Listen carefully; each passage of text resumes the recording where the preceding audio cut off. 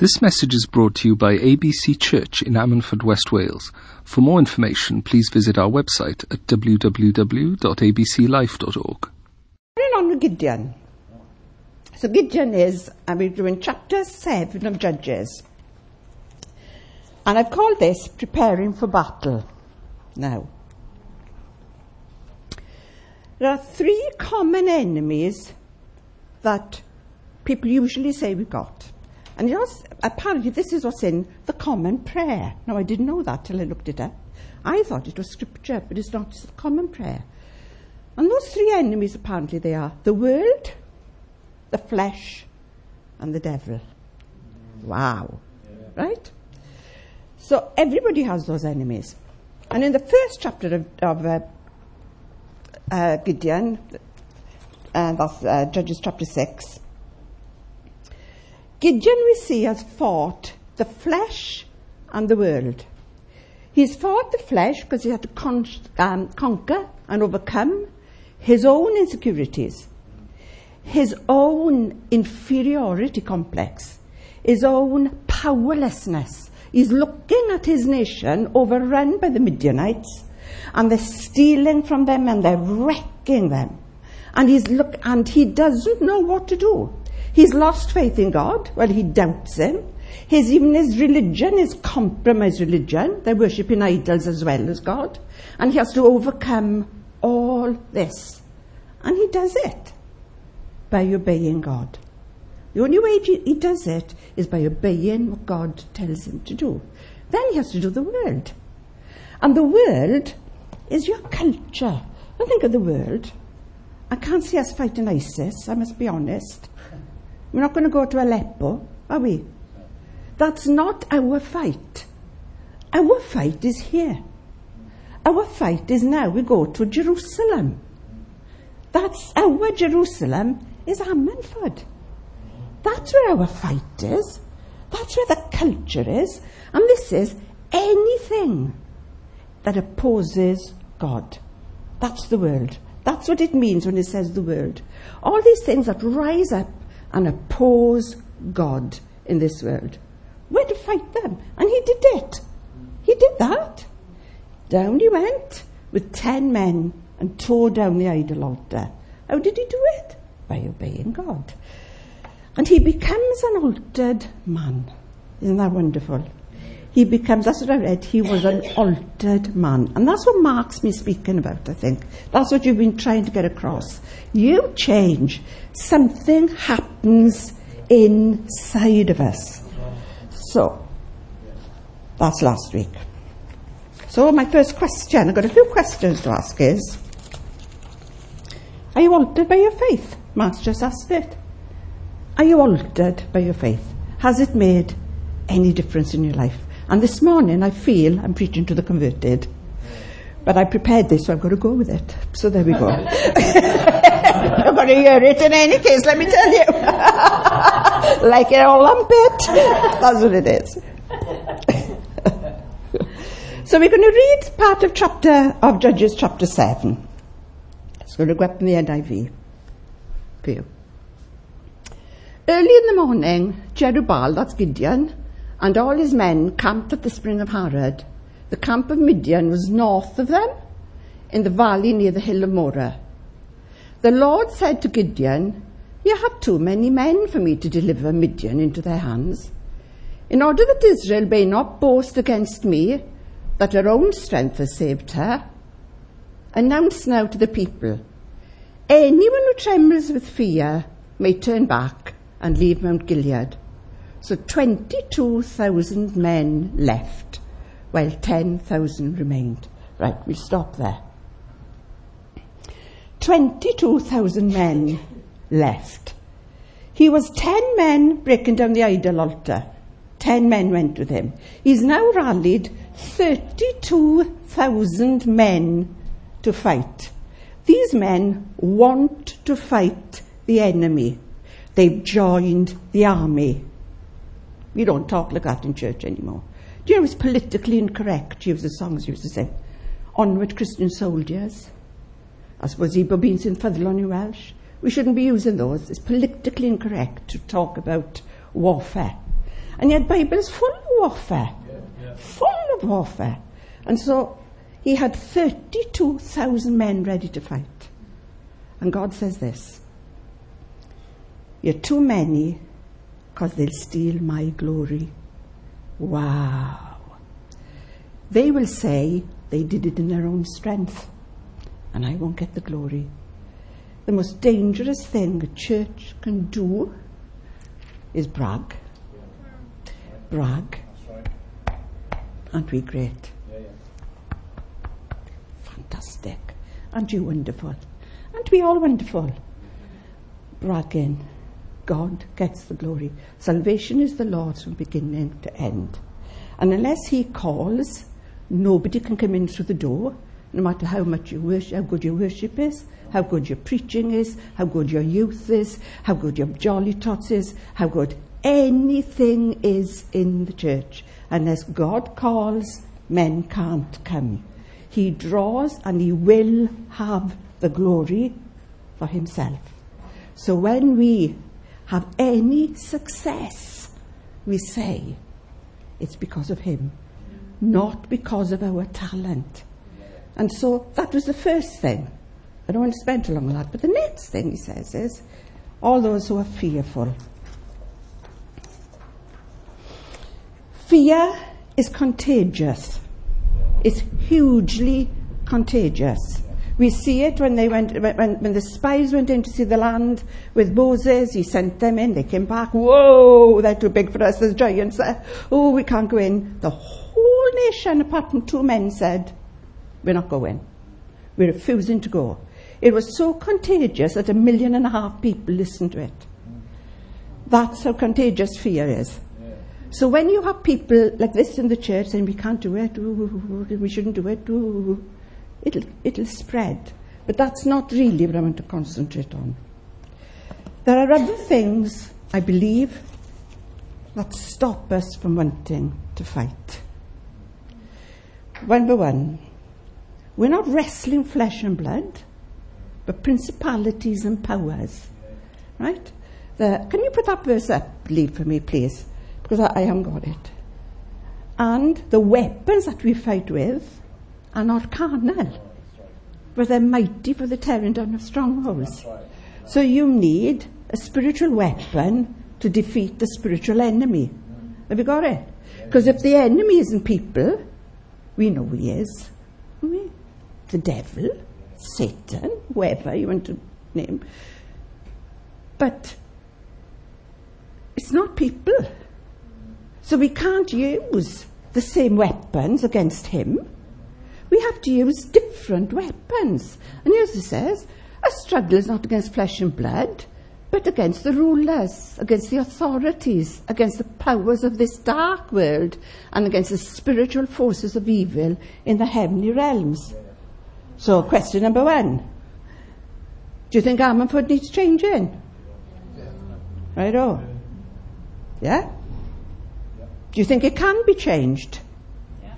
Yeah? Are you going to be the ones to do it? There's only a couple said answer that. And that's the question. Because we don't get involved in the fight. Not just because we're frightened, but sometimes for other reasons. I studied this. I looked it up. I Googled it. Come on. Let's call it what it is. I'm not going to write a thesis of what I discovered. It ain't research. But I did read a few articles. We say that, don't we? I've studied it. Oh, I Googled it and read this. I've forgotten what I was going to say now. Where was I? I've gone off on it. Never mind. So, I've forgotten. I've lost my train of thought completely now. This is tiredness. Gone. Right, so we're not wrestling this flesh and blood. We're wrestling against these principalities, these powers in the heavenly places. So are you going to join in the fight to stop what's happening in Ammanford? And this is what God says. Here in Judges he says, send them back if they're not willing to fight. You have a choice. You have a choice. It's up to you. God won't persuade you, won't cajole you. It is up to every one of us individually to decide, I'm going to fight that enemy. I'm going to get in here and I'm going to fight him. When they were building the temple, here's what God said. He said, let everyone who has it in his heart bring what he will to build the temple. In the New Testament, we are told God loves a cheerful giver, because what he says is, let everyone determine in his heart what he is to give. So if you want to fight the enemy, your choice. You can or you cannot. But God has put on this earth the church as the only means of defeating the devil. The world can't fight him. They're blinded by the devil. They are dead in trespasses and sins. The only people who can fight the enemy is you and me, is the church in Ammanford. Now that's quite a staggering point to make, but that's how God has planned it. That's what we're here for. We're here to fight an enemy. We're here to take ground, take it back from him. He's stolen most of Wales. Most of Wales is under the authority of God, and Satan's come in and stolen it from us. So we have to take back the ground. We're to release captives. We're to gain ground. It looks as if we're losing at the moment. Yeah? It looks as if we're losing. But we're on the winning side. And somebody has said, I googled this too, we have more power than the 300 men of Gideon. We are the only ones able to effect a change in Ammanford. And by we, I mean the church is. Because I'm not talking about church as some ethereal thing that we come to church. We are the church. This is the church. That's it. We. So if we don't choose to do it, there is no church to do it. It's not going to happen, some spiritual mysticism going to happen. It's down to us. So if you go with me, because I don't think we quite get our part in it, and this is the problem. So if you go with me to Ephesians 4.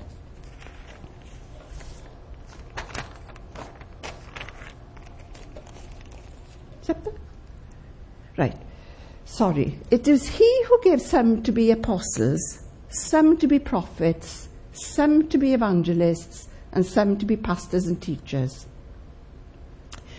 to prepare God's people for works of service, so that the body of Christ may be built up, until we all reach unity in the faith and in the knowledge of the Son of God, and become mature, attaining to the whole measure of the fullness of Christ. We go on. Then we will no longer be infants, tossed back and forth by the waves, and blown here and there by every wind of teaching, and by the cunning and craftiness of men in their deceitful scheming. Instead, speaking the truth in love, we will in all things grow up into him who is the head, that is Christ. How fabulous is that? That's the church. That's us. This is what we're part of.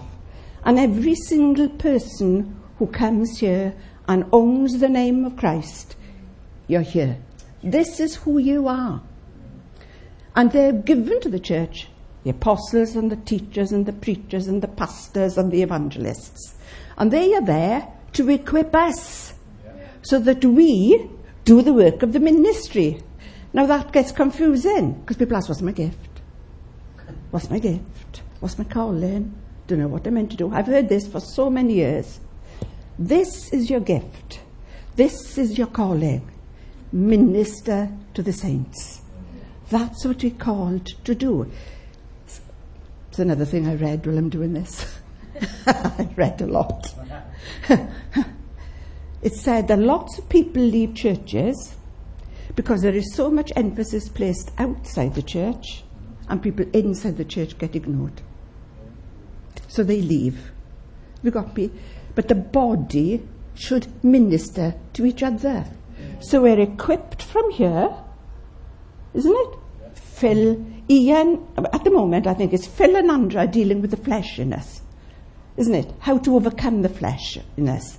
You know, it's okay not to be okay, you know, change. You know, Ian deals then with this huge teaching about the greater global aspect of the church and things in it. And so, oh gosh, I've lost it again. I'm so sorry. I am so sorry. But we are called to take part in all of this. All right? So that we are informed from here, and then all of us minister to each other. It's not being ministered to. It's ministering. The role of the Levites, the Levite priests, was to take care of everything to do with the temple. So that's what we're meant to do. So, you know, so there's Romans 12, it says, you know, the gifts of generosity, the gifts of caring, the gift of hospitality, the gift of encouragement, the gift of coming alongside people. All of these things are in the church. It doesn't have to come from the front. Do you get me? And people think, being ministered to, you have to have a role. You have to have a place. You have to have something with a label stuck in you to say what you're part of. But actually, it's just loving each other. That's all it is. So we care for each other so that everybody in the church gets cared for because all of the church is ministering. Does that make sense? And we read it that the ministering comes from the apostles and the prophets and the evangelists and the teachers and the pastors. And we sit and take. But we're only taking so that we can get filled up to give to everybody else so that everybody here can be built up into the fullness of Christ himself. Wow! That's church. Church is not some ethereal thing. That is church. And that's what's put on this earth to defeat Satan, because men will look in and say, by this will all men know you're my disciples, by your love for one another. And we miss it. Most churches miss it. It is said, a study has been done, that in most churches, 20% of people do all of the work. So if you're in a church of 500, there's only 100% of people who are actually only 100 people minister. The rest just attend. They don't do anything. That's not an army. That is not an army. Thank God that the armies don't work like that. That every one of them fight. That every one of them work. And all of us, every one of us, but that's a fact. It's a study made of churches. 20% work. I think mainly it's because we don't know what to do. I think lots of people just haven't got a clue what to do. How they think they have to be involved in something big. But it's just ministering, loving each other. But it is serving. Every week, and actually, James mentioned it, every single week in this church we get fresh flowers put out. Every week, without fail. They're not just carnations that's been picked. And we get seasonal flowers. Oh yeah, I notice. We get spring flowers, we get summer flowers, we get autumn flowers, and we'll have Christmas flowers.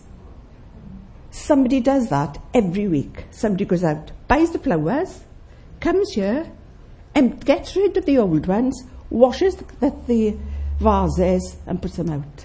And most of us don't know her name. And I'm not going to tell you.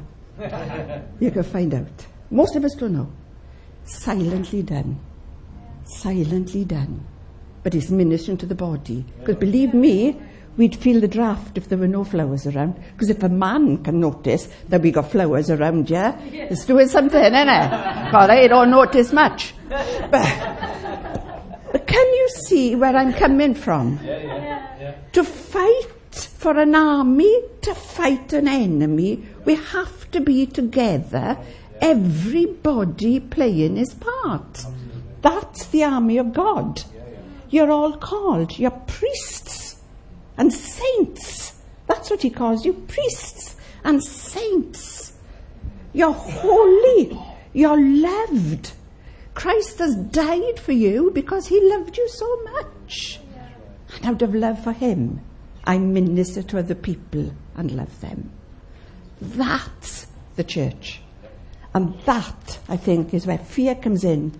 And sometimes it's just too much effort. It's just too much effort.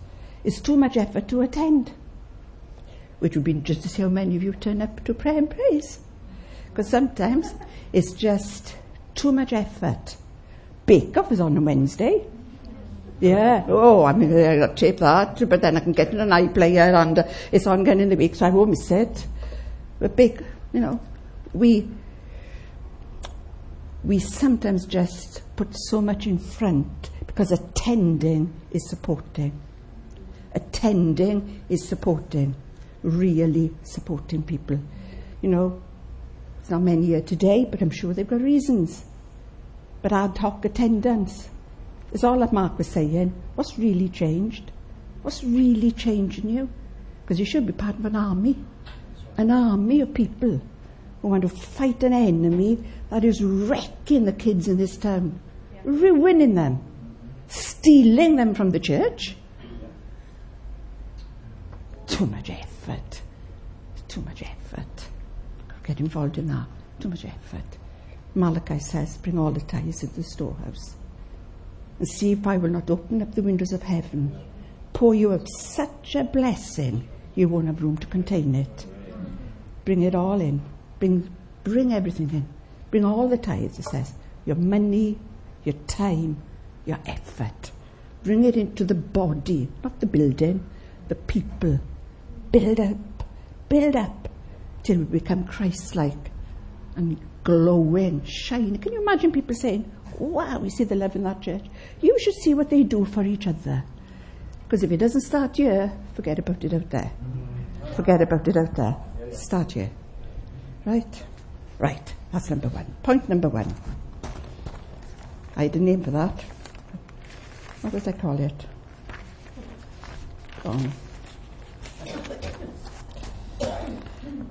Number two. It's 4 to 8. Oh, I've got to say this before I start with service. Otherwise I'd be... When Jesus died, and he was buried, and he was dead, and descended into hell, and he rose again, and he came back down to earth. And the disciples had given up, thought it was hopeless, they'd gone back to fishing. And out there were fishing. And they looked and saw a man on the shore. You read about it in John. Some man on the shore. And John says, it's the Lord. Peter rushes out of the boat. They say he pulls up his things up around him and he runs down to Jesus. And Jesus isn't standing there telling them how fantastic he is, how glorified he is now. Now, look, I've done what I said. You know what Jesus is doing? He's cooking them breakfast. He's frying fish. He's looking after the saints. He's ministering to his disciples. He's giving them what they need. That is our measuring stick. Not how great we are, but how well do I love other people and look after them. What do I do for the people in this church that would please God? I think that's the question. Right. Number 2.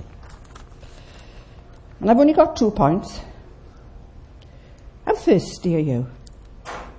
You're 4 to 8. Can I have 4 to 8 of Judges, Lee?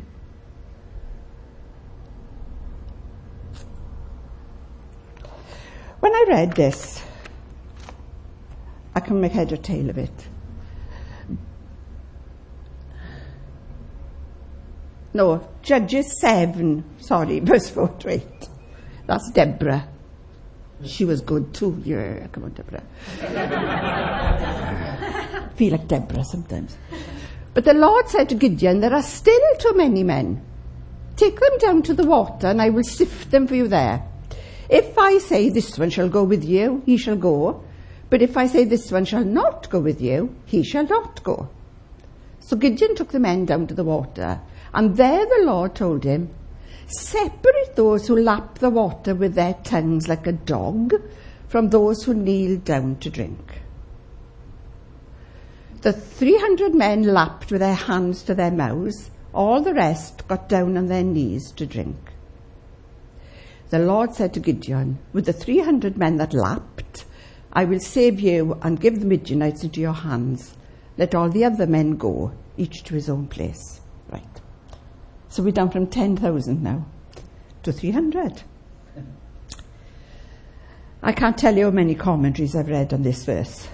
The lapping, by the end, one of them said, it has something to do with wild Egyptian dogs roaming the desert. I thought, I'm giving up now because I have lost the plot. I didn't know what were. I don't know, lapping dogs, bending down. Well, I thought, I can't get this. None of them totally agreed. There is no consensus of opinion on what this means. So it's my opinion. Right. Those who bent, it says it's amazing. So those who bent down with their knees, first of all, it doesn't seem sensible to bend down when you're drinking water, doesn't it? But God couldn't use those. God couldn't use them. And I thought, what is going on here? And this is why. I've always thought this is about unity, but it's also about greediness. The men who bent down, it said, threw themselves on the ground with their face buried in the water, drinking thirstily, greedily. All right?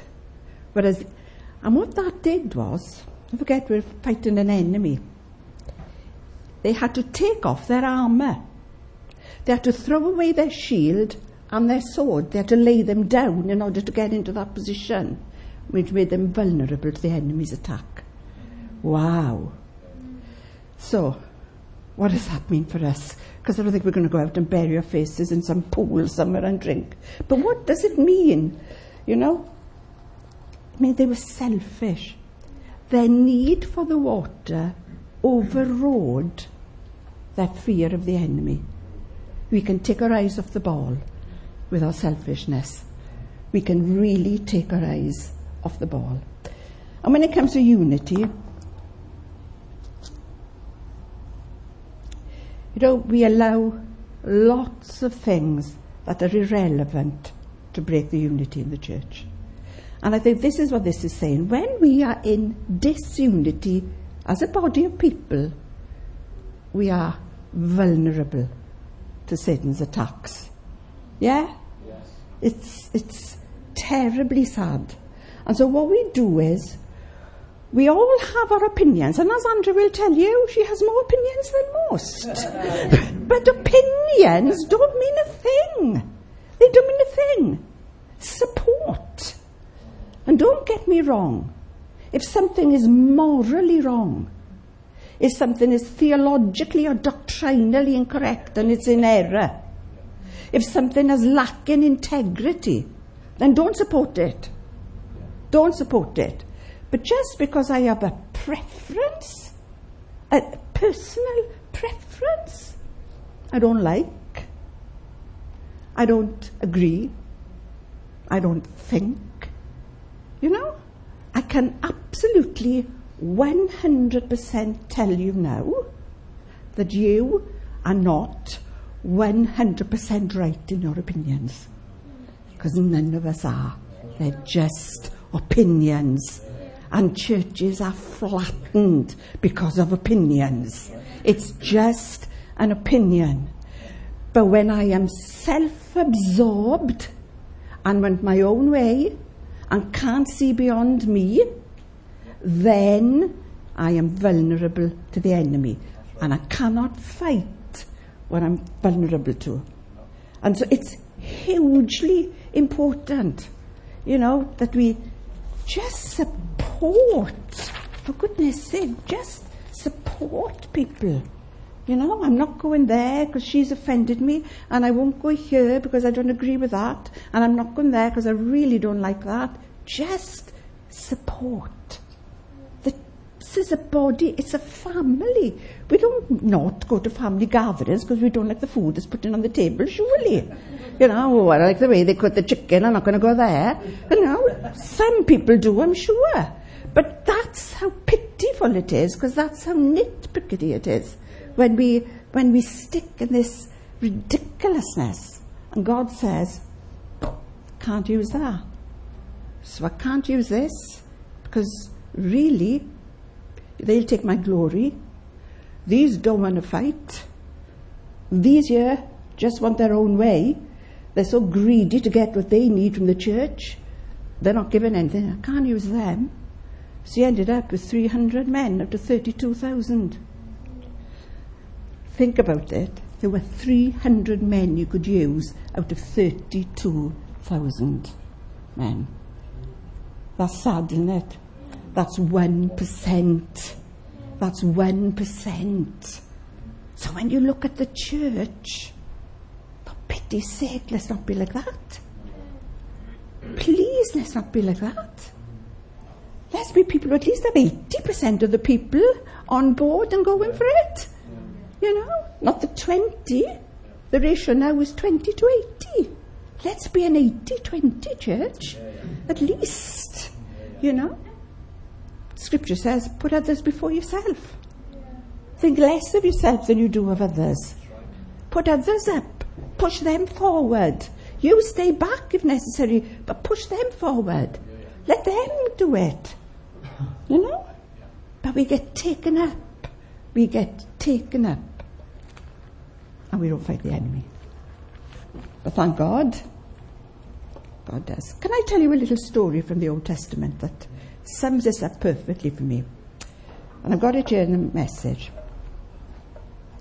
And it's, if you want to read it, when you go, it's Exodus 17, verse 12. And this is it. Amalek came and fought Israel at Rephidim, but Moses ordered Joshua, select some men for us and go out and fight Amalek. Tomorrow I will take my stand on top of the hill holding God's staff.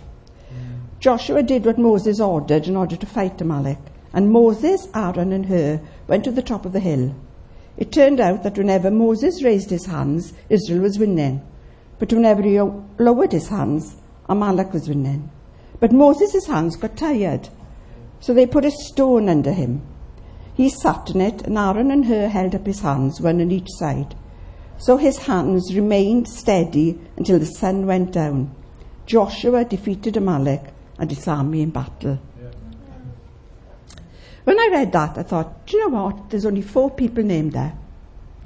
Only 4 people named. There's only Moses, Joshua, Aaron and Hur. And that's the only time you'll hear Hur mentioned. He's not mentioned anywhere else in the Bible. He is regarded to be a companion of Moses and Joshua. The church and the battle is won by companions of ours. We're the companions. And Moses was up on this mountain, he had his hands up, standing up with his hands up, praying. And he got weary under it. And I think of leadership who have to get the plan from God of how we're to go forward. And the weight that's on them, there's a weight on leadership. They're responsible before God for how this church is run. Mark is sitting there, I'm like, but they are responsible before God. There's a weight on them to take care of people. And he couldn't hold it up on his own. So the battle was waning because nobody was helping him. And sometimes that's what the church is like. And so along come Aaron and Hur, and they hold his arms up with them because they need support. Leadership needs support. So when they put people in position, those people are supports. Youth is a support. Kids work is a support. Creative team is a support. Jolly Tots is a support. Everything we do is a support for the leadership who've had the blueprint on how to go. And if we're not praying for those things, right? If you're part of those things and not praying for them, my word, why are you part of it? I've got to ask you, I'm very sorry. Why? If you're not praying for success in the areas that you're involved in, if you're not holding the arms up, what's the point? What's the point? And down on the battlefield, there were thousands of men who were unnamed. Thousands of them unnamed. Only Joshua was named. But the battle wouldn't have been won without them. Battle wouldn't have been won without them. So an unnamed man, an unknown man, and thousands of unnamed were won the battle that day. Because they were supports. The church is built. I'm not going to get my name in lights. Let's be honest. Some of you may. Most of us are not going to get our name in lights. We're not going to be known. We're the unknown. Do you know what? There's an unknown soldier in every war. And there's a grave to him. They're honoured. This is the lesser part that he speaks of in the body. Those parts, they call it the weaker part, the lesser part of the body, that has greater honour. Can't do it without foot soldiers. We can't do it without foot soldiers. Sometimes foot soldiers want to be the general. Wrong. But that's how the church should work. You see, everybody doing his part. And I got to tell you, do you know how they defeated the enemy? Anybody got on and read Judges 8? Because I'm not going to do it again. God's plan comes along. Man has a dream about a loaf of bread coming down and crushing them. Somebody hears the dream. There's Gideon and somebody hears about this dream and God gives them a plan. But ultimately, you know how they won? Men go with lights in their lanterns and they break the lantern, and it's the 300 lights that put the enemy to flight. Let your light so shine before men. This is what we're called to do. This church is called to be a light in a dark place. And it's meant not to be a dim light. Lots of places now I think we're just dim lights. We're meant to be glowing bright so that we attract attention and dispel the enemy. That's what we're meant to be as a church. We're meant to attract. Imagine one light, you notice it. In the darkness, it doesn't matter how small the light, you will notice it. And that's what we're meant to be. We're meant to be a light so that the world looks in and says, wow, what have they got there? What are they doing there? And they're attracted to us, the church, not just us. I'm talking about the global church. They're attracted to the church and the darkness is dispelled. That's how you defeat the enemy. No? Not by fancy footwork and whatever we think is right and our ideas and all the things. Defeat the enemy very simply. Love. Love never fails. And it'll fill your jars with light quicker than anything else I know. Because if you love people, if you have love for God and love for people, then you'll defeat him. But choice is yours. Up to you. This message was brought to you by ABC Church. For more information, please visit our website at www.abclife.org or search for us on Facebook or Twitter. You can also contact us by phone on 01269 59 6000.